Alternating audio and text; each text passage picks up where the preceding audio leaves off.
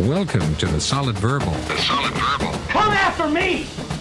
I'm a man! I'm 40! I've heard so many players say, well, I want to be happy. You want to be happy for a day? Eat a steak. It's that woo-woo! And now, Dan and Ty. Welcome back to the Solid Verbal, boys and girls. My name is Ty Hildenbrandt. Joining me, as always, over there, the one and only Dan Rubenstein. Sir, how you doing? Ty, I'm doing good. I'm on some new shit. Been saying yes. Yeah. Instead of no, I thought I saw you at the bus stop. I didn't, though. You've been listening to folklore, haven't you? Ty, I'm into it. The new T-Swift dropped, 2 weeks ago before our podcast? Or we found out about it before our podcast? Something like that, yeah. No, it's good. It's different. It's good walking music, Ty. If you got to go for a walk, I push the solid toddler. We'll go for a walk. We'll go over to a park or something like that. And maybe while he's, running around flirting with the ladies, going on some swings, maybe I'll pop in a song or two. Give me a soundtrack. Usually I like the Nat sound, as they say, but it's good walking music. Sometimes just maybe after he goes down for the night, I'll go for a walk in the neighborhood. I'll just throw on some T-Swift. Sometimes a podcast, sometimes folklore. Supreme washed list activity. Oh, Ty, I'm advanced. I've been practicing.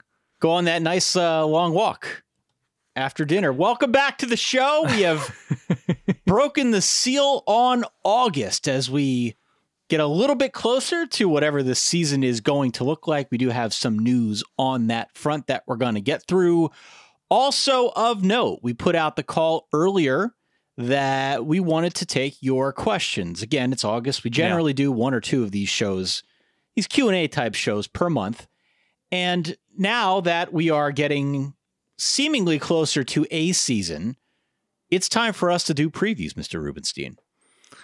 Yeah, we are approaching, I was going to say that time, but it's not an annual time that we do this. So yeah, it appears that it's time for us to do so. I'm very excited to dive in. The Big 12 is where we're starting, and the Big 12, as we're recording this later in the week, we're recording this early on, they're going to announce more schedule specifics. So we'll be armed with more data to talk about what Brock Purdy has in front of him, or what Sam Ehlinger has in front of him, or Keontae Ingram is running into, stuff like that. So I'm excited. I am too. It feels good to actually go in and do a deep dive on some of these teams. So I'm excited. That'll be on Friday. That show drops. We're going to start previews, and each of the next, 4 or 5 shows after that will also be previews as we build towards, again, whatever format this season takes on. We will be with you, cheering loudly, hoping that it stays safe and that it's fun. Your voice is going up. Got to raise the register here, Dan. It's been a long off season and still an uncertain one at that. Yeah, and I'm excited because obviously timing is pretty variable. We are going to have opportunities as we increase the rate with which we record to maybe update some previews. A quarterback wins a job, somebody gets hurt, a coach gets fired, another schedule adjustment happens. So we're leaving ourselves some wiggle room given the revised scheduling as it stands August 3rd. Today's the 3rd. Recording this. Today's the 3rd. This is going to drop on the 5th. So they could call the whole damn thing off by the time this show drops. Yeah, and I think it's actually good that we make that clear because a lot of news drops every hour right now, be it with players uniting and taking stands and asking a conference for adjustments to how student athletes, quote unquote, are treated, or with how schedules are revised, or anything. Coaches making phone calls that they shouldn't be. Here. Come on. You know the drill. It's just clear that we're recording this Monday, August 3rd. That's all. Also, going out to solidverbal.com/store and buy the new shirt, the Tecmo Solid Verbal, I believe is what you called it. Yeah, it's the welcome screen to Tecmo Super Bowl, the greatest video game ever made. Right. Man, maybe one of the NCAAs was better. There was a version of NCAA that licensed a bunch of music. I want to say like NCAA 09, 08, somewhere in there, 07. Like De La Soul was on there, I want to say. Maybe the Foo Fighters, all sorts of crazy bands. That's right. That was a fun version. That was a fun version of NCAA. So other than that, I am very partial to a lot of my childhood in Tecmo Super Bowl. And so we dedicated the theme of the shirt to that. So it's that sort of welcome screen in space for some reason, and very soft, available via our friends at Cotton Bureau. Mama H, by the way, when I was on my way to a golf round on Saturday morning, wanted to buy one and pointed out that they're available not just in tank tops, but also in sweatshirts. You can get a crew neck sweatshirt. You can get tanks. There's kid sizes. There awesome women's cuts. There's all sorts of options. If you want cotton, they got you there as well. We've talked about this before. I'm tri-blend only. So they've got me. All right. And the only other thing that I'll point out, and I won't give too much of the game away here, but we are planning some exciting events here, I would say, over the next few weeks that we're still working on in the lab. But if you haven't already, just go on out to solidverbal.com and sign up for our newsletter. You can also follow along on social media, Instagram, Facebook, Twitter, going out to the subreddit, solidverbal.reddit.com. All those hotspots can help you stay up to date with what we got going on. But we got some cool stuff planned, and I'm excited. I'll just leave it at that for now. More to come. Especially if you live in Christchurch, New Zealand. Especially. Shall we get to that news? Can you actually play a breaking news question real quick? Or sure. Sound bite real quick? Breaking news! An Instagram user asked us, Cajun truffle oil or regular tots / fries, which is the best? That comes to us from QV Huno. That has come in. Ty, I should be a little bit alarmed that we're almost at like 50-50. Hey, what 5 running backs are you most looking forward to watching? And hey, what would you call chicken wings that are named after you guys type questions?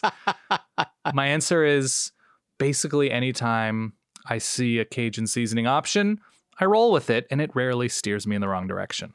Oh, man. All right. Let's get to the actual news here. So you mentioned this at the top, but some news towards the latter half of the week last week and then materialized a little bit more over the weekend. Pac-12 football players are showing unity. They are listing demands in a letter to the conference. The group from multiple schools, they penned a letter. It showed up in the Players Tribune, threatening to opt out of fall camp and game participation unless their demands for fair treatment, safety regulations, and concerns over racial justice for college athletes are met by the conference. The letter is signed by players of the Pac-12. It uses the hashtag #WeAreUnited to explain their concerns, saying, quote, because NCAA exploits college athletes physically, economically, academically, and also disproportionately harms Black college athletes. Hashtag #WeAreUnited. This garnered a lot of attention over the last few days. Very interested to see where this all goes, to what end the Pac-12 and member schools are able to meet some of these demands. I will say that they waited for the right time to, cash in their bargaining chip, because right now, with things as uncertain as they are in and around the world of college football, if you've got a workforce, quote unquote workforce, that just decides, we're good, that would really put things in a bind. So I admire the timing of this for sure. Oh, absolutely. No, the organization, the timing, the messaging in large part. And one of the things I think gets overlooked a little bit, this is a negotiation. The grander group of college athletes as a whole don't have representation. So they've banded together in the way that I guess Pac-12 football players can. And that, I think it started on GroupMe. It started with some Cal football players and branched out from there. A lot of pretty well-known Pac-12 players were on board with this and shared the messaging yesterday on social media. So it certainly garnered a lot of attention. But yeah, between the health stuff, which all made sense, all of the concerns about safety protocols and health insurance after playing, nothing really all that unreasonable, just a tricky situation perhaps with some of the revenue asks. I think there was an ask for about 50% of revenue to be distributed to players and dipping into endowments, which is more complicated since endowments are earmarked for specific things by the people giving the money to save. And we saw Stanford cancel a number of Olympic sports. The social justice, the racial justice stuff, it just seemed like a no-brainer. Let's listen to people more. Let's create scholarships for low-income people more. Let's have a more open conversation, more due process. All of these things from a human level all seem like very reasonable, thoughtful asks. One of the, I wouldn't say problems, is just the revenue thing is tough because college football is built on not handling revenue all that responsibly as it relates to other similar professionalized sports. And so that's the understanding I have is it's the beginning of a negotiation. How can we help to distribute revenue with those who help to generate it? And I think that is a reasonable conversation, a reasonable ask. And the hope is that things evolve from a human perspective. It's you see a lot of people, and this is the straw man argument, come out, whether they're in the media, whether they're fans in general. And I don't necessarily think it's a bad faith place. I think people like the sport for different reasons, and they see, say, scholarships and room and board as, well, I didn't get that. They should be lucky that they get that. I don't know if I want to open the can of worms thing about what college football players do and don't have. But it's clear this season is largely happening for revenue purposes. And the revenue, not even a question. That football helps to generate and helps to garner. So if that's the case, these players have even more leverage than usual. And we saw, I think it was a top Washington corner, Elijah Molden. He shared something, and I thought it was very thoughtful. And then Trevor Lawrence, who might be the highest profile college football player on the planet right now, he shared what Elijah Molden had to say. So it seems like you're never going to really get change without a ton of buy-in from big names with big platforms. Right. And that's what we're seeing more and more. So I found it to be fascinating. I really hope for their sake because, and this is, I think I can speak for you, but I can definitely speak for myself. My favorite thing about college football is watching college football players play college football. So anything that is college football player forward, I'm in favor of. That's my favorite. It's my literal favorite part, with grilled Mexican food coming shortly thereafter. Yeah, and truly it is the next frontier. Yeah. In college football, the players finding their collective voice about this or something else. We saw it with the NIL legislation, which at some point we'll dive a little bit more into. Mm-hmm. Yeah, this is the next frontier. Where do you see this going realistically?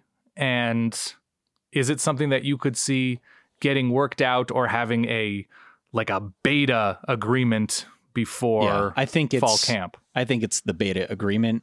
One of their specific asks was for some sort of task force to help with some of the racial injustice topics that were voiced in this letter. That strikes me as a quick win, something that can be organized very quickly and can have great effect. There are other things here that are more systemic, right? Like the whole financial model here is a big deal, right? Yeah. That's a system upon which the entire sport is built. It's going to take a while to work through the details on that front, but I think if we can get some sort of buy-in from member institutions that they're going to work with this group of players, that's where I would expect this to go next. Yeah, no, absolutely. And there are a number of smart people you can follow on this on social media. I saw Michael Felder, who's terrific. I don't know if he's Michael Felder or in the bleachers on Twitter, but we've been following him forever. He played defensive back at North Carolina and mentioned the facilities thing. Why do exorbitant and beautiful facilities exist? Well, it's sort of a recruiting arms race. It's to keep players in the facility, watching film, being around other players, buying in, and not necessarily becoming full college students. And it's even more recruiting. And so one of the things that the players in the Pac-12 United statement made was, we're spending so much money on everything but the people on the field. And so that's the interesting thing to me, is how this changes the bottom line and the spreadsheets across the sport. Because what a Texas spreadsheet, what an Ohio State spreadsheet looks like is not what a Mount Union spreadsheet looks like, is not what a Texas track and field spreadsheet looks like. So it's fascinating to see if this gets at least there's an incremental change that happens in the next month or so before the season starts.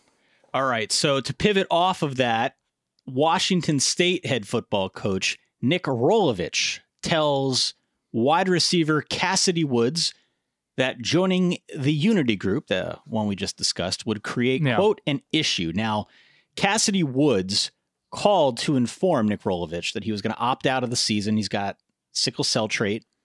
Mm-hmm. He would be at an enhanced risk, obviously, for the coronavirus. No big deal on that front, right? Rolovich told Woods, no big deal. Right. No problem there. What he would have a problem with is if he opted to be part of the Unity movement, the group that we just discussed, the ones that are threatening to opt out this season, if the Pac-12 does not meet a series of demands. Quote, that's going to be an issue if you align with them as far as future stuff, Rolovich said, according to the Dallas Morning News. Quote, the COVID stuff is one thing, but joining this group, it's going to be different. If you say I'm opting out because of COVID and health and safety, I'm good. But this group is going to change how things go in the future for everybody, at least at our school, end quote. That's a really bad look there. Perhaps there is more context that will come out that will make it look better. But call was on recorded, its face, Ty. On its face, I'm trying to give folks the benefit of the doubt, but it's hard. On its face, that is certainly not a good look for the new head football coach at Washington State, Mr. Rolovich. Yeah, I'm trying to look at this from all perspectives, but the call was recorded. There is a transcript to the call. It's not a terrific look for Nick Rolovich, especially since he hasn't coached a single game or a full spring practice session or full fall camp. He is brand new. And the most important thing, if you asked any coach about what is the most important thing when you become a new coach, it's generally you got to win over the locker room and get buy-in. You got to get everybody believing in you, believing in your vision, believing in you as a human, and how you are going to day to day take this program from A to B. And it's rough. It is absolutely rough to start your tenure. No, and not in Nick Rolovich's defense, but I can see that Nick Rolovich is saying, okay, I need buy-in. If somebody's opting out, I don't want them at practices. I don't want them in the locker room. If they're opting out for health reasons, it's for the best that they're not there, perhaps distracting or just sort of on the sidelines. By the way, Nicole Auerbach, our friend, shortly after some of this news broke on Twitter, that no, this is because of him opting out. He has to leave. He can't practice. That's part of the rules. And more came out after that. The transcript, the recording of the call, etc. And that sort of puts us where we're at right now. It seems like when we hear about coaches sort of making fools of themselves, or the optics are that a coach has made a fool of himself, it seems like he is not there for his players. And he's there for him, and he's there to be a football coach. And even if that is more true than not, it seems like the best coaches in this situation, and I've heard about conversations that have happened on multiple campuses, it seems like the best coaches say to their players, hey, I'm interested by the stuff you put out. I just want to let you know I have your back, and anything that I can do to clarify anything, to be there for you, send me a text, give me a call, here's my number. Nick Rolovich saying, we may need you to clear out your locker. It probably could have been handled. It definitely could have been handled better. And I think it was Bomani Jones who said this, that Washington State's already a very difficult place to recruit to. It is not a traditional college and college football program that recruits top level talent. It is not near any big high school talent bases. And so for Nick Rolovich, without having coached a game, to give himself to self-inflict this sort of reputation about not having his players' backs and not being able to convey what he's trying to convey in a mature, leadery way, I don't know what his long-term future looks like, because you got to convince parents on the road that you're there for your sons. Say no more. It's bad luck. And how many people knew? How many people knew his name before yesterday? I know. How many West Virginia fans, how many Miami fans, how many Texas Tech fans, how many Wisconsin fans knew Nick Rolovich's name before yesterday? I know. And now they know his name. Okay. Staying with the Pac-12, been a busy news cycle. Out west, they approved on Friday a 10-game conference-only slate for football. We don't have to spend a whole lot of time on this one. We do have a bunch of questions that we want to get to, but 10-game schedule, conference-only, beginning on September the 26th with, quote, a lot of built-in flexibility. Each team's going to play 5 home, 5 road games. The Pac-12 championship will be played at one of the home sites. It's not going to be played in Vegas. The higher ranked. Yeah, the higher ranked home team, either on December 18th or 19th. They worked out some sort of deal where they're going to start the Vegas game next year. And then games that can't be played on their scheduled dates are going to be made up in one of the bye weeks or in week 12, which is December the 12th. So, whether they could pull it off or not is the operative question. And as we speak, as I think you said at the top, the Big 12 trying to work towards their own model, trying to get some agreement there. There's also one, yeah. Yeah, there's also a big NCAA Board of Governors meeting that's going to drop on Tuesday. So perhaps a lot of this stuff will be irrelevant by the time folks listen on Wednesday morning. But that is the state of play right now.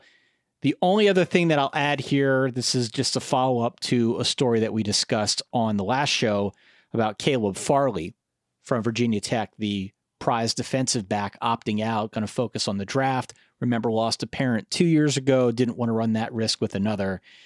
He also adds that because of Virginia Tech's rudimentary and or non-existent health and safety protocols, that contributed to his decision as well. Quote, this year at Virginia Tech, at our workouts, I started having deep concerns about staying healthy.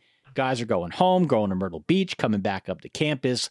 We weren't getting tested. We're all together, working out, close to each other. One day I looked around. We were like 100 deep in our indoor facility, no masks. My concern grew more and more. Yeah, and I don't fault players. I mean, I don't fault Caleb Farley. I don't even fault players for being in a large group without masks. I mean, yes, they're at fault, but it's the responsibility of the grownups in the room to be very clear about protocol, to be very clear, like, if we're not wearing masks, we're not working out. If we're not working out, we're not playing. It's very strange to me. I think I just came into this with the assumption that, like, oh, all of these major college football programs have the means to convey protocol. That anytime you're inside, you're wearing a mask. Anytime you're practicing, this is what we're doing. Anytime, this is how we clean up after practice. This is how we're dealing with footballs and goalposts or whatever. I guess they're not really touching goalposts all that much. But for a place like Virginia Tech, if this is true, which I have no reason to believe it isn't, kind of shocking. No. Right. I can understand a tiny school really having trouble keeping up with whether it's a money thing, whether it's a supply thing, a testing thing, whatever. Virginia Tech makes a lot of money. They're an ACC school. They've played in recent huge bowl games. And if they're not able to get their messaging to their players, I imagine they're not the only school. I hope they are, because that's extremely worrisome if they are, but or if they're not. But man, this is rough. I totally get where Caleb Farley's coming from. We'll see if there are other players. We'll see which direction this all goes, but adding a little bit more insight to his decision. That's all we have for now. There could be more news by the time this breaks. That is sort of the way it goes in the world of podcasting. We did get a bunch of questions. Would you like to get to those? Yeah, let's get to those. Congratulations, Skippy. You've got mail. You've got mail on the Solid Verbal. Generally speaking, Dan, about once a month, we like to pay homage. We like to pay homage to the people that write in, solidverbal@gmail.com, to us on Instagram, on Twitter, on Facebook, Juno.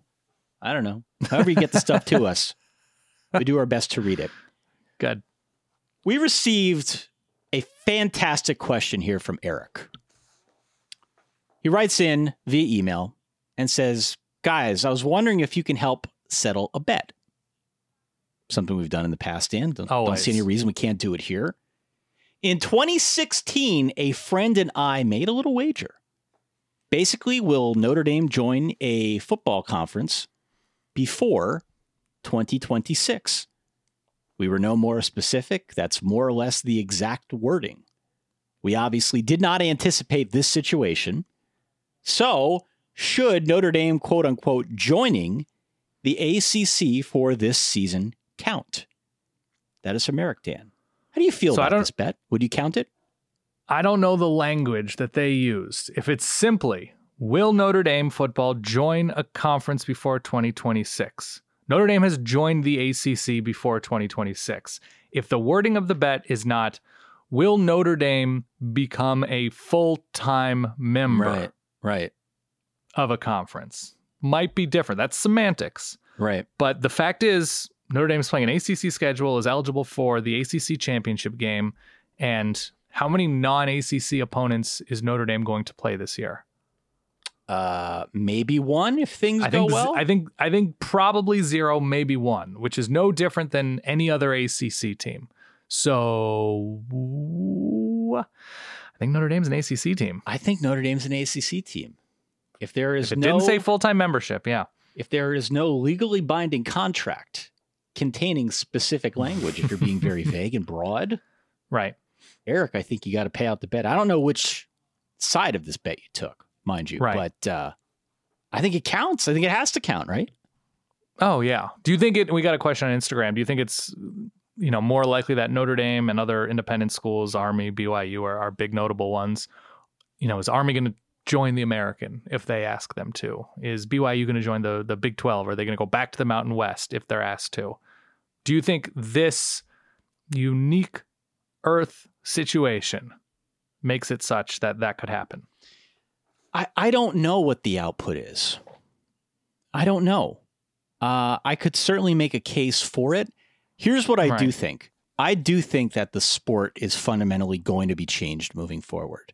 Yeah. In many ways that we probably can't predict. But Notre Dame getting this exposure, hopping into the ACC, if only out of necessity for one football season, one shortened football season, there will be some output from that experience that they will find valuable. The whole thing still may not outweigh. You're such an IT guy. There's going to be output.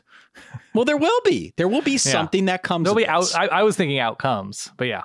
And outcomes, sure. Outputs and outcomes, yeah. There will be something that comes from this that I wholeheartedly expect they will be very happy about. Will it be enough to sway them from independence, a culture that has permeated Notre Dame for decades? Probably not in the short term. I think what I do think, though, I hate when I get permeated by culture, Ty. Listen, if you're not making fun of the Globe tomatoes, you're making fun of the permeation. It's the culture that has permeated Notre Dame for decades. Okay, sorry. You scoundrel. Okay. Well, back to the serious topic of this, Dan, if I could for a second. I talked about how we're recording this on a Monday. Yeah. There's a board of governors meeting on Tuesday in the NCAA. Mm-hmm. I don't know how it relates to Notre Dame or BYU or Army, but if the board of governors decides that they're going to cancel the fall championships, but the Power Five somehow finds some way to weasel a season out of the 2020 calendar year, that to me would be the first major schism between the Power Five, the NCAA, and it could signify maybe cracks in the foundation, maybe point a little bit more towards that break with one from the other that we talked about with Richard Johnson. Like, could the Power Five decide that it's sort of quasi going to break away from the NCAA and run football on its own? Yeah, it already sort of does. The NCAA is just there for enforcement and eligibility stuff. But in terms of a postseason, in terms of TV deals and exposure and the conferences aligning to sort of govern everything else, they already kind of had. And I saw people talking about this.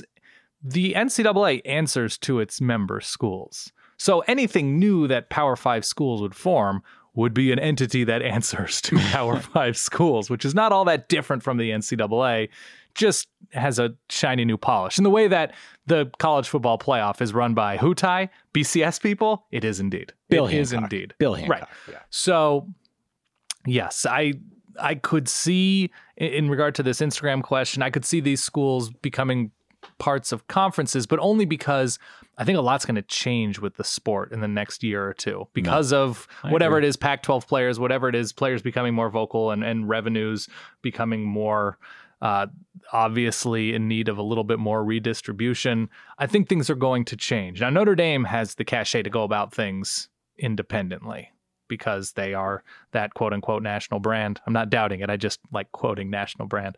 And they can negotiate a TV deal on their own. I don't think there's a national TV deal available for BYU and Army in the same way on network TV that there is for Notre Dame. But I think it's interesting. I think it's interesting because we're going to see at some point, whenever it is TV contracts come up in various conferences, I think gradual reorganization around the reality that college football has, in a lot of ways, outgrown college. Yeah.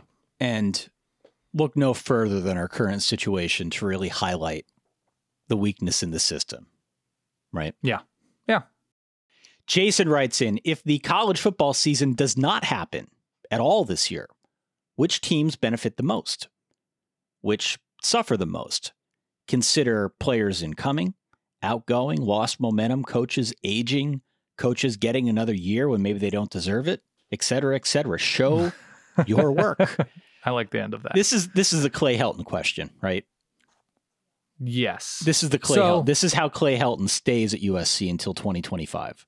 What is your answer? Obviously, Clay Helton is a short-term winner. He doesn't have to play Alabama. He's given more time to sort of get the USC program in order from a coaching and personnel and general infrastructure standpoint. And coaches like Clay Helton, who, have been hanging on, whoever that coach is, whoever, a coach maybe coming off of an uncharacteristic bad 2019, that's going to go farther and farther into the rearview mirror. Like a Dino Babers at Syracuse, somebody who followed up a pretty exciting year with a disappointing one in a not all that challenging conference. That, Pat Fitzgerald, probably a big winner. Even though Northwestern isn't a huge national name, Northwestern had a pretty terrible year. David Shaw, pretty big winner. We're not, thinking about Stanford's disappointing 2019 as much. So from an optics standpoint, teams like that, from a coach's aging further, I don't know if there's an obvious answer there. I mean, there's no reason to think Nick Saban's retiring because of age at this point. There's, Alabama's still getting it done. Momentum-wise, maybe. I think schools that have a lot of obvious first-round, second-round picks who are either not going to play because the season isn't happening or opt out because they don't want to take that chance. Right. Ohio State, Clemson, Oregon, schools like that I think have a lot of, if at least have a couple. Yeah. If there is no season and, I don't know what that means for players like Ian Book or in Ian Book's type of situation, it puts schools like Notre Dame in a bind where you've got maybe that returning quarterback and who knows what the eligibility thing is. Maybe he wants to take a run at the NFL for some, who knows? You have to if you're Ian Book. Yeah, of course. It strikes me as, but you're really coming at me today. You're just the snark is my presence permeating your takes. The snarkiness is permeating the show. Sorry. I feel for the group of 5 schools. I think they're the big losers. Certainly. If you're not in the Power 5, it's going to put you in a bit of a state of financial ruin. That's the obvious answer to me. Schools who have recruited really, really well recently and can absorb the loss of newly eligible to the NFL for the NFL draft players, your traditional powers, maybe perhaps coaches in year 2 who have put together their first real recruiting cycle. And so they have their players in the system and have more time to get to know their players and, strengths and weaknesses if there's able to be practiced in some way. I also think big losers are new coaches. Oh, because for sure. New coaches are desperate to see what they have with their players and to see what the new school is like and just to get out on the field and make sense of everything in either a year 0 or a year 1 situation. Those are, Mike Norvell at Florida State. I was going to say, yeah. Lego Sam Batman, Pittman Dave at Arkansas. Aranda. Yeah, all these guys. Those are big losers who are, and it's champing at the bit, I learned, but you can also say chomping at the bit to just know what they have, know what it's like to be a head coach for these guys. Those are some pretty big losers there. This is a fun question. Yeah. It's from Dan, and then beneath Dan is one from Dave. So we've got Dan and Dave coming back to back here. Shout out Reebok. Shout out. Is it Dan Klobuchar, right? I don't know. It just says Dan. It is. I'm telling you it is. If there is spring football, how will we designate the 2021 spring and fall seasons? 21A and 21B? 2021 and 2021-2, Judgment Season? 21, A New Hope, and 21, The Season Strikes Back. 2021, Excellent Adventure, and 2021, Bogus Journey. This is a all these fantastic options. question. Yeah. It's just going to be spring 21, fall 21. It's just going to be a semester type thing, I would imagine. So I would say 2021, spring semester, fall semester. But let's get creative with this, Dan. We've done the ACC Fatlantic. Mm-hmm. We've come up with great names like Duke of Hazzard, Alan Lazard. Right. This is a creative outfit here. Spring forward, fall back. I was thinking something like that. You got to incorporate the spring and the fall. Yeah, I think daylight savings is a sham. We've all watched Veep. We know. Sure. Okay, so you're talking spring and fall seasons and how we go about. I mean, spring break. What is a good idiom with fall? By the way, if we have a season There's in a the fall spring, break too. yeah, there is a fall break. But if we have a season in the spring and it ends after 6 weeks, that's a spring break. BRAKE, because puns tie. Right. I'll give it some more thought. You can let us know how. It's weird. It's hard to imagine they'd have a full spring and a full fall season. It's hard to imagine they would say, "Yeah, we're going to need you to play some teams. I don't know, 28 games, 29 games in 20." That's a lot to ask. That's a lot to ask guys to just take a summer off and not have a full off season, and what that does to recruiting and official visits and signing classes. I don't know. I think if anything is going to happen, I think it'll be an attempted fall season. If it doesn't happen, it doesn't happen. And then they're going to try again in August of next year. If they really feel good about like a bangers only 5-game schedule in April, May, I can understand having 5 and then a full season in the fall. Beyond that, it's too far to ask. Then you're going to see a lot more Pac-12 players united, ACC players united, Mountain West players united. All that's going to start up to really come into play. I mean, we saw what happened when the NFL tried to add one more game and what the players union pushed back on. So, and I understand why they didn't want it, or 2 more games, whatever. I think it's going to get pretty dicey. All right. So we don't But I'll have an think on answer names, here. Ty. We got to think on this. We'll put this out there. Maybe Next on question. social media. That'd be a good one. Dave, staying with the subject of playing games in the spring, could we get a non-traditional champion if they even have a playoff or BCS style champion? This is an interesting question to me, Dan. It's not likely. It's the same teams playing most of the same teams, right? They're just confining it a little bit more to conference, but I'll harken back to something I said on the last show. Without the non-conference games, typically you would use those just to get a check on where teams are relative to one another. It's much tougher to compare conferences if you don't have the non-conference games. So without that, in lieu of that, again, it is Barry Alvarez or people like Barry Alvarez in a room arguing about it. And that to me seems like a great recipe for some weird stuff to happen. Now, it is going to be tough to leave the big guns out, the Clemsons and the Ohio States, and certainly the Oklahomas, right?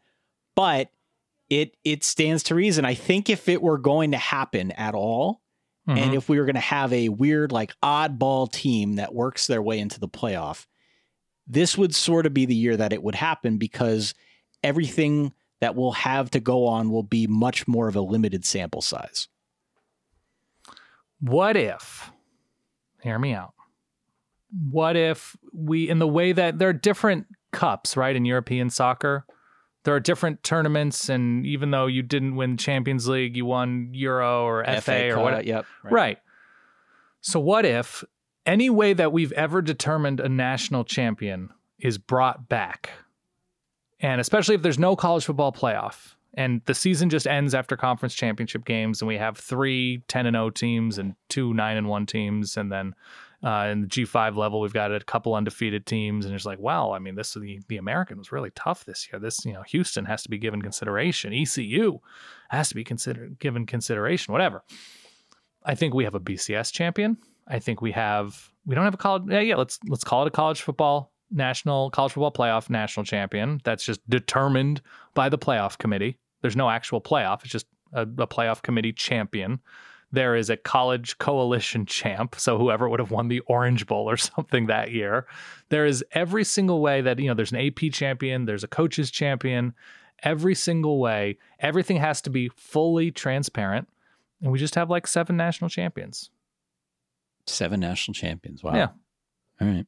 Why not? I mean, it's such a weird, like to just say, okay, Alabama or Georgia or Ohio State went undefeated and they had the best margin of victory. And it was clear that, they were a class above in a way that no other team was a class above. They're the national champion. That's boring, Ty. I don't like that. I don't like that at all. So I'd like it to be sort of more up in the air. I think that's the way to go because it's such an up in the air season. You might as well make the national champion weird. Patrick, who are your top 5 running backs going into the 2020 season? Good question. I did some research for this, Ty. So did I. Travis Etienne is Definitely my alpha. A close second is Chuba Hubbard. After that, I have a little bit more trouble. After that, I start looking at guys like Kennedy Brooks. I start looking at your boy, CJ Verdell. My boy, Journey Brown. That's a name I wrote down. Yeah, Kylan Hill. I have from Najee Louisville, Harris Javian down. Hawkins from Louisville. Yeah. He's pretty good. I have Najee Harris. I have Keontae Ingram. Performed well against good teams. Jerry and Ely, Ole Miss. Now, certainly wasn't a workhorse last year, but the best of Jerry and Ely was really strong. Yeah. It's a good... I mean, I don't like putting freshmen on this level yet. We'll see what happens at Georgia with Zamir White, who's finally, hopefully, healthy. Man, this'll be... I feel like I'm generally more excited about a returning. CJ Verdell was good and had some really nice long runs, but also some more inconsistent play earlier on in the season.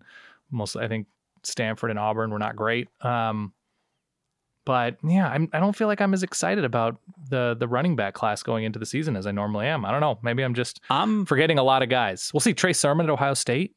Yep. Zach Charbonnet. I am not that Haskins. excited about the quarterback class, to be honest with you. I'm okay with the quarterback class. We got Justin Fields and Trevor Lawrence. They're the two. It all at the starts top. with Chase Garbers for you. Sure. But then after Justin Fields and Trevor Lawrence, who's like your third best quarterback in college football? Oh, McHale, obviously. What are you talking about? That's a question? Who's your third best quarterback? Mikhail Cunningham? That's your answer? It might be. I like Mikhail Cunningham. Excuse me, I mean, he's Mikhail just nothing but Cunningham. really good. No, I think it's a fascinating year. So, okay, here's why it's fascinating. So we've seen a lot of very, very good Sam Ehlinger and seen some unfortunate Sam Ehlinger, but we know him. We're familiar with him. We know what the Sam Ehlinger experience is about, and I'm happy to have another year with it. Maybe not all Texas fans are with some of his not as fun games. I think he's underrated. Personally. Spencer Rattler is exciting to me because he should... We've seen Oklahoma track record. He should have a good year. Okay, hold on, Mr. Permeation. Wait a second. Okay. The question was about top 5 running backs. Yeah. And I shifted it to like top whatever quarterbacks. You're not going to put Spencer Rattler in that discussion. No, I'm not saying. I'm saying I'm more excited about the quarterbacks in the 2020 season. I'm not saying these are my top 5, but I'm saying as a general rule, the running backs that we know about and potentially we're going to see step into a bigger role. There are some years where quarterback's not that interesting. I think with what's happening at big schools. So you have Mac Jones and Bryce Young at Alabama. So a more veteran, steady hand, and then the promising freshman. We've seen that situation with Alabama before recently. Clemson's all set. Ohio State's all set. But Oregon, Joe Moorhead, Tyler Shuck, I think is interesting. Washington is wide open. Chase Garbers, I mean, everybody on the West Coast that talks about Pac-12 football will say, well, he's never lost a game that he played all of in 2019. Keaton Slovis, I think, is probably worthy of top 5 quarterbacks in the country consideration. I think so. Yeah, I would agree with that. I think across the sport, there's more intrigue than there is proven and reliable, but it's interesting to me. And in normal years, when you've got that kind of uncertainty at the quarterback position, you get some wild results. Yeah, truly. Absolutely. What's going to happen in Michigan? Results. Yeah, I don't know. And so I sort of share your curiosity around the quarterback position. But in terms of like guys that we could really hang our hat on, outside of Justin Fields and Trevor Lawrence, maybe Sam Howell and Keaton Slovis, Sam Ehlinger, like outside of a very small select group, there really is a lot of uncertainty there. Hat hanging is overrated. Wild cards, Ty. Wild cards. That's underrated. All right. Give me some non-football. We got time for like 3 or 4. Wow. Okay, so I'm going to be selfish about this one, both because I think people are either in their homes and they're just really making the most of their time at home during this time, or perhaps there's some movement happening. You know, you're moving closer to family during this time or whatever. So Ty, specifically, this is a question from Tyler, and it's probably for you. Tips for moving to a new house beyond hydrating and stretching, which are both very important, I would say. Maybe take Advil ahead of time before you move pieces of heavy furniture. Ty, I'm about to move into a rental house. Yeah. You recently purchased a house and moved in from not that far away. If you had to give everybody listening tips about what to do when moving into a new house, both the physical move and what you should do once you're already settled, what would they be? As for the physical move, if you can afford to get movers. Oh, yeah. If you can afford to get movers, that's a pro tip right there. Okay. I appreciate that. Absolutely. We have 100%. movers. You do have movers. We do. Excellent. So that's a huge relief right there. Mm-hmm. The second thing that I would say moving into a new house is get intimately familiar with some of the DIY YouTube tutorials. Oh, good call. I have learned more about amateur plumbing, odds and ends around the house, have really tried to stay away from the electrical, but most other stuff, YouTube has been a godsend. What did you have to buy the most of? Because you moved in from like a townhouse situation to a full-on house, an FOH. I did. Yeah. What were the big purchases early on? Well, the big purchases is that we needed furniture. Yeah, of course. we didn't have enough furniture because we moved into a bigger place, and we had some empty rooms here. So trying to figure out what goes where and how some of our old stuff would fit in with the new place, that led to a lot of furniture purchases. You a big armoire guy? Me, huge armoire guy. You know that about me. Everybody knows that about Ty. Everybody knows that. Permeation and armoires. It's on my Twitter bio. Yeah. The furniture thing kind of caught me off guard. And I would say if you do the movers, do the movers. Otherwise, get familiar with the YouTube DIY section and, be prepared to try out some new stuff. Don't do anything crazy like try to fix your own garage door. I tried that and almost killed myself. Don't do that. That sounds dumb. Don't try that. There's a lot of tension there. Please don't try that. But as for things like amateur plumbing and, just play it by ear and don't overextend yourself if it looks too difficult. Do you have like a checklist of when, especially because I'm living in cold weather, which is like when valves need to be looked at, making sure water hasn't gone into a basement, making sure pipes don't freeze. Do you have a checklist? You're like, ooh, it's getting a little cold. I have to do like a once over of the old house-a-roo. Are you doing stuff like that? Well, we have the heating and cooling guy who comes twice a year. Okay. And that's on a schedule as long as you pay your bill. Right. So no big deal there. Most of the other stuff is sort of as you need it. Okay. And sometimes it's not always apparent when you need it.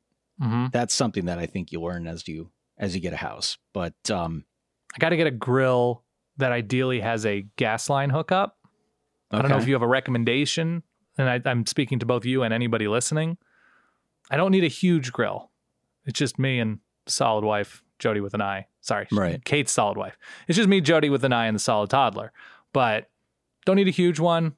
Don't need a smoker. But it'd be nice to have a quality one that gets hot, can make all sorts of meats and vegetables on it. That'd be great.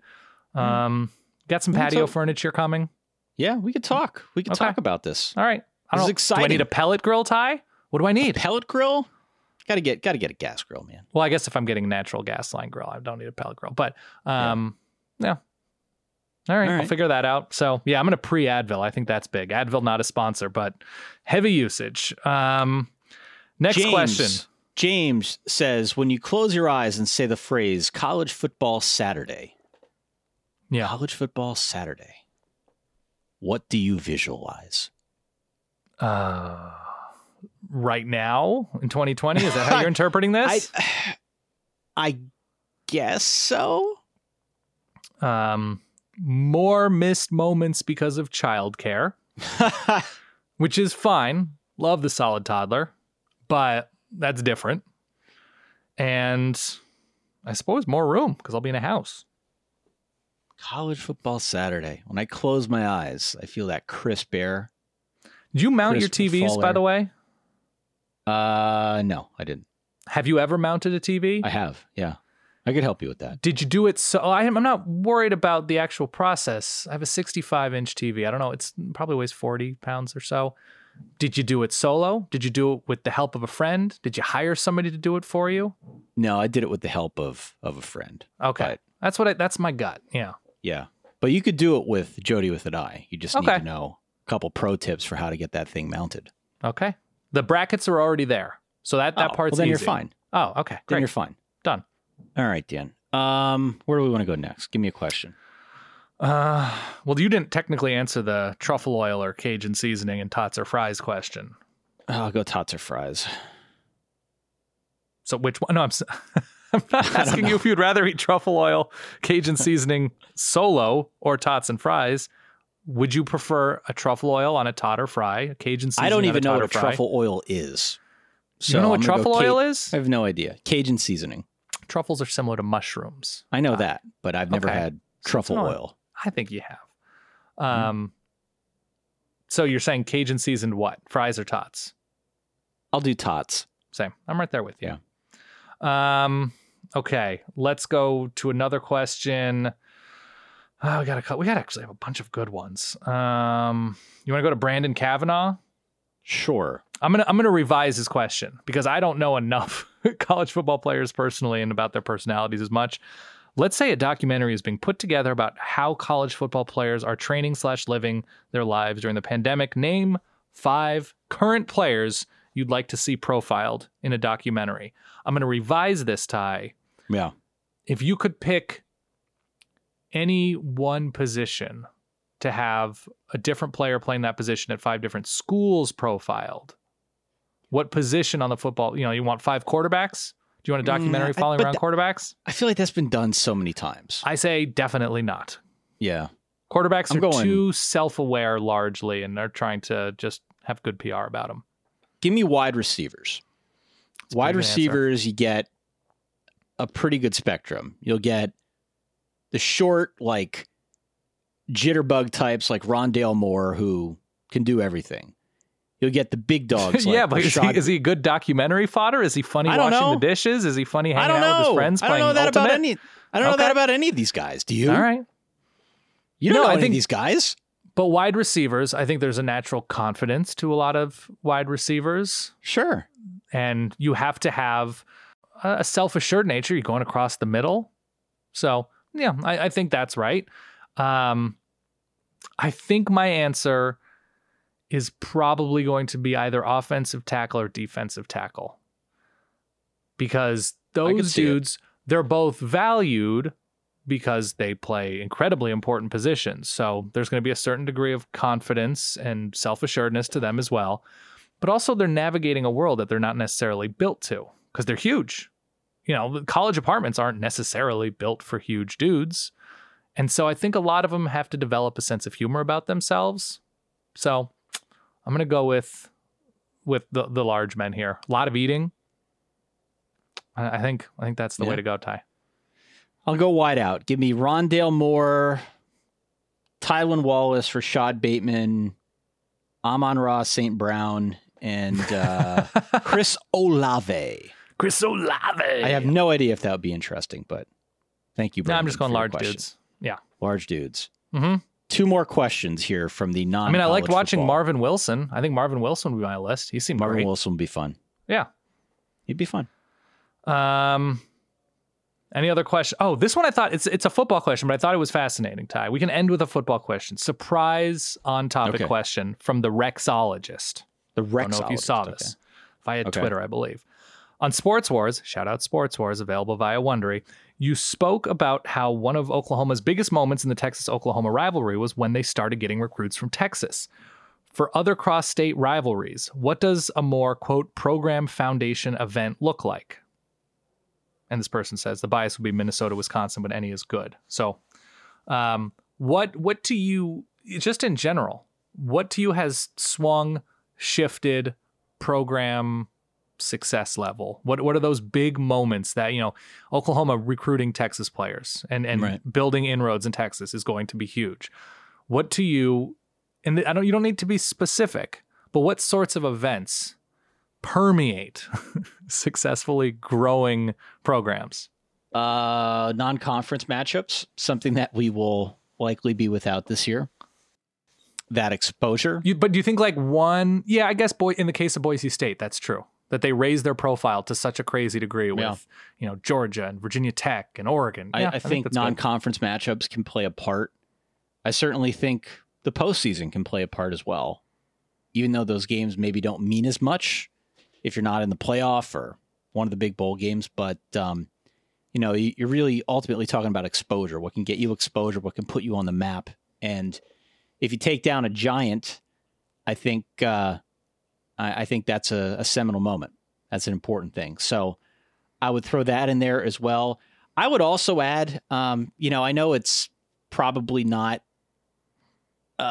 totally applicable for a school like an LSU or an Oregon because they are already among the most prominent college football programs. But if you can get like a sweet news hit about facilities or uniforms or just something that's novel and new and potentially very interesting to incoming recruits, I think that's interesting. That's a moment. Yeah. That's a PR hit as opposed to like something that's earth shattering, but it's a tiny little moments like that can eventually add up and make your program, I think, more appealing to some of those top level recruits. Yeah, I think all those are right. I think systems become really important in terms of defining programs and raising profiles. We saw what happened with Florida under Steve Spurrier, or the military academies running the option, and it establishes a reputation, it establishes an identity. If I'm going to use an Oregon example, it's having a miracle season the way that Oregon did in 1994, where they go to the Rose Bowl, they eventually get spanked by Penn State, but that raised Oregon's profile and it got the attention of Phil Knight. Built them an indoor practice facility after Mike Bellotti was like, okay, what can we do? And then Nike became more involved with Oregon, and obviously the branding of the uniforms and the flashy style and the coaching hires, that becomes big. I think continuity with coaches, we still associate Kansas State with Bill Snyder, right? Because he's recruiting junior college players. They're beating teams with more resources, and it's just scrappy little Manhattan, Kansas State, beating Giants, beating Oklahoma, beating Texas. And it's the continuity of a Bill Snyder program. We saw it with, Bobby Bowden at Florida State and Joe Paterno at Penn State, where it's just like, okay, the identity is tied to these coaches and you know what you're getting when you watch a Penn State team from the 60s, 70s, 80s, 90s, or a Florida State team in the 90s. I think conference membership becomes a pretty huge change for teams. What Utah was considered to be, and TCU was considered to be, and West Virginia, and this movement around conferences, I think, is a pretty huge deal in terms of perception and identity, and success in general. And so, force of personality among coaches, I think, is big. Minnesota, I think, was in need probably of a reboot, and PJ Fleck has done a so far really interesting, fascinating, successful job in Minneapolis. So I think there are a lot of it goes to coaches, but having those magical seasons. I think if you think about Northwestern football and what they did in the mid 90s, really has still to this day set the tone of Northwestern as like a scrappy, winning, well put together program.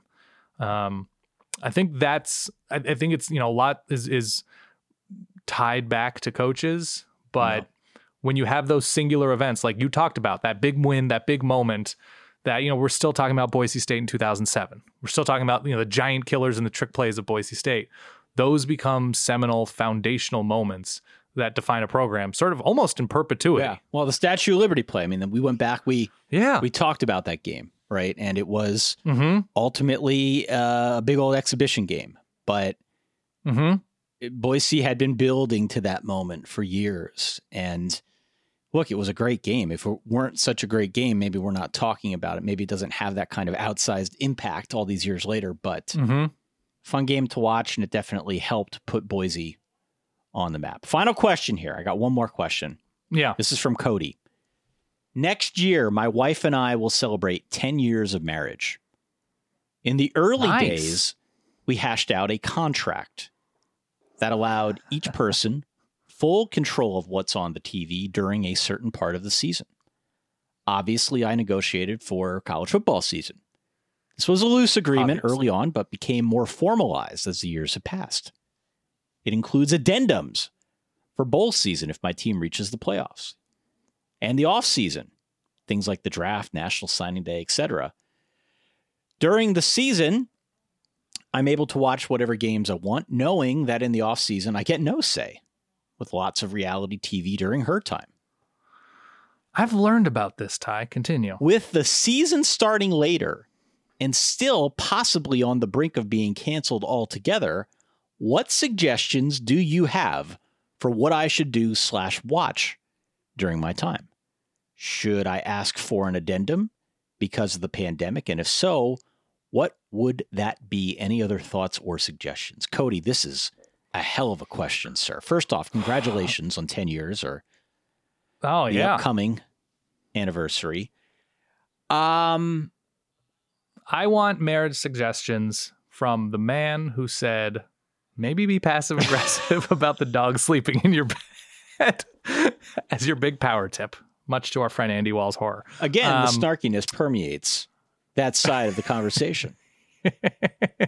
It's the new Chicago. Would you like to tell me all the answers here, or do I get a say? No, I'm go deferring to you first. Tell us what you know, okay. Wise sir. Let's hear what you got. Okay, so if you're claiming Saturdays during the college football season, you're claiming 15 Saturdays. Perhaps you're only really watching TV at night and on weekends. That's my assumption. Not a lot of people spend all day watching TV on a random Thursday. So if the full season is canceled, I say you just keep those Saturdays to watch what you want to watch. And if you can't think of anything that fills out your complete fall run of Saturdays, just take some IOUs. Just say, you know what? I'm going to take half of these for shows I want to watch. And then I'm going to take half of these, or I'm going to take a quarter of these for shows I want to watch. And then I'm going to pull these forward to the spring. I'm going to defer. And, I'm not going to make the decision at opening kickoff. I'm going to defer till the spring. I think that's an option you have. I would say do a lot of research about shows that you've heard are good. Maybe you watch the pilots yourself. Right. You're like, I've always heard Fargo is good. I've always heard The Wire is good. I've always heard, Breaking Bad is good. Insecure, whatever. Always heard these shows are great. What about watching all of or some of the pilot? It's like, you know what? I'm not going to waste my pick on this show because it turns out I'm not into it at all. And so that's the way you go. You got to do your own scouting is what I'm saying. You got to pilot scout. Pilot scout. Yeah. Yeah. Okay. I mean, I'm sure you have shows, Ty. Do you have a show right now that you're like, I'd really like to watch that, but I'm not sure about the old Kate taste? Kate's not into Billions. I've gotten into Billions. Okay. She's not into Billions. Succession? I haven't gotten into Succession yet. No. Do you think she would like Succession? I don't know anything about Succession. Really? Nothing about it. Ooh, Ty. Boar's on the floor. Ty, you need to watch Succession. Even if does she go to bed earlier than you do? Sometimes, not all the time. Take a late Ty night and watch the pilot of Succession. There's only 2 seasons. I think there's only 10 episodes in each season. I would tell this gentleman here. Boar on the floor. I would tell this gentleman here that if you can defer to springtime, provided there is no season, that's got to be your first move. And I say that with the recognition of the fact that it could overlap some of the reality TV stuff. Like, I don't know what the state of production is in the reality TV universe, but my guess is it's not doing great at the moment. So, well, I think there's a backlog problem. Whether it's I don't know what the deal is there, but my only point is that you could have some overlap and that could make things interesting if you push it off to the spring, I would probably just go on like Netflix right now and just find stuff that you're both into and just stick with that. That's the problem, though. That's the tough part. Yeah. Like, I want to watch an episode about Oaxacan street food of some food show on Netflix, and Jody with an eye wants to watch Lenox Hill and people like die of brain surgery and the emotions that go along with that. That's not how I want to spend my time. Right. But I do it sometimes. And what was the last show? I won't tell her, Ty. What was the last show that you watched that you weren't into, but you watched it because you're part of a partnership? I mean, that's most of the shows, Dan. I'm not going to lie. Just give me the shows. I'm not going to say anything. I'm not saying anything. You can't say it that loud. It's most of the shows. Okay, which one was truly pulling teeth? I forget the name of this movie, Dan, but it was about like a weird cult in Norway and they were cannibals. And Kate was like, "Oh, I heard this is really good." I was like, something Summer. I forget. Sommer. Okay. Very strange movie. Not for me. She thought it was terrific. I was like, I don't know about this. What I think is going to happen, by the way, is I think a lot of shows that were too bad to get picked up and purchased, and they're just sitting on a shelf somewhere, Netflix is like, floor is lava? Okay. Yeah, we'll buy it. Midsummer. We need something. Midsommar. Sommar. Excuse me. Okay. Weird flick. Mine was probably Lenox Hill. Weird flick. Just didn't want to watch. Yeah. All right. Well, good question to go out on. We appreciate everyone asking these questions, writing in at solidverbal@gmail.com, hitting us up on social media. Again, going out to the website, solidverbal.com. Sign up for our newsletter now. We'll send you all of our updates in due time. Also, we've got a subreddit at solidverbal.reddit.com. If you like the show, please go on out to your podcasting app of choice. Give us a 5-star review. We promise that kind of stuff helps. We would greatly appreciate it. And that's all I got, Dan. That's all. I think that's all I have. Solidverbal.com/store is the move for the new, very soft, very stylish t-shirt. And I guess we should take this time to announce that we are adding Danny Cannell as a third co-host. Were we allowed to do that yet? I know. You got to. Okay. Next time I have to build up to that with a drum roll. Oh, sorry about that. A little bit out of sync here. All right. Welcome to everybody who is listening to the Solid Verbal. For that guy over there, my good friend Dan Rubenstein. For myself, Ty Hildebrand, we will be back on Friday. In the meantime, stay solid. Peace.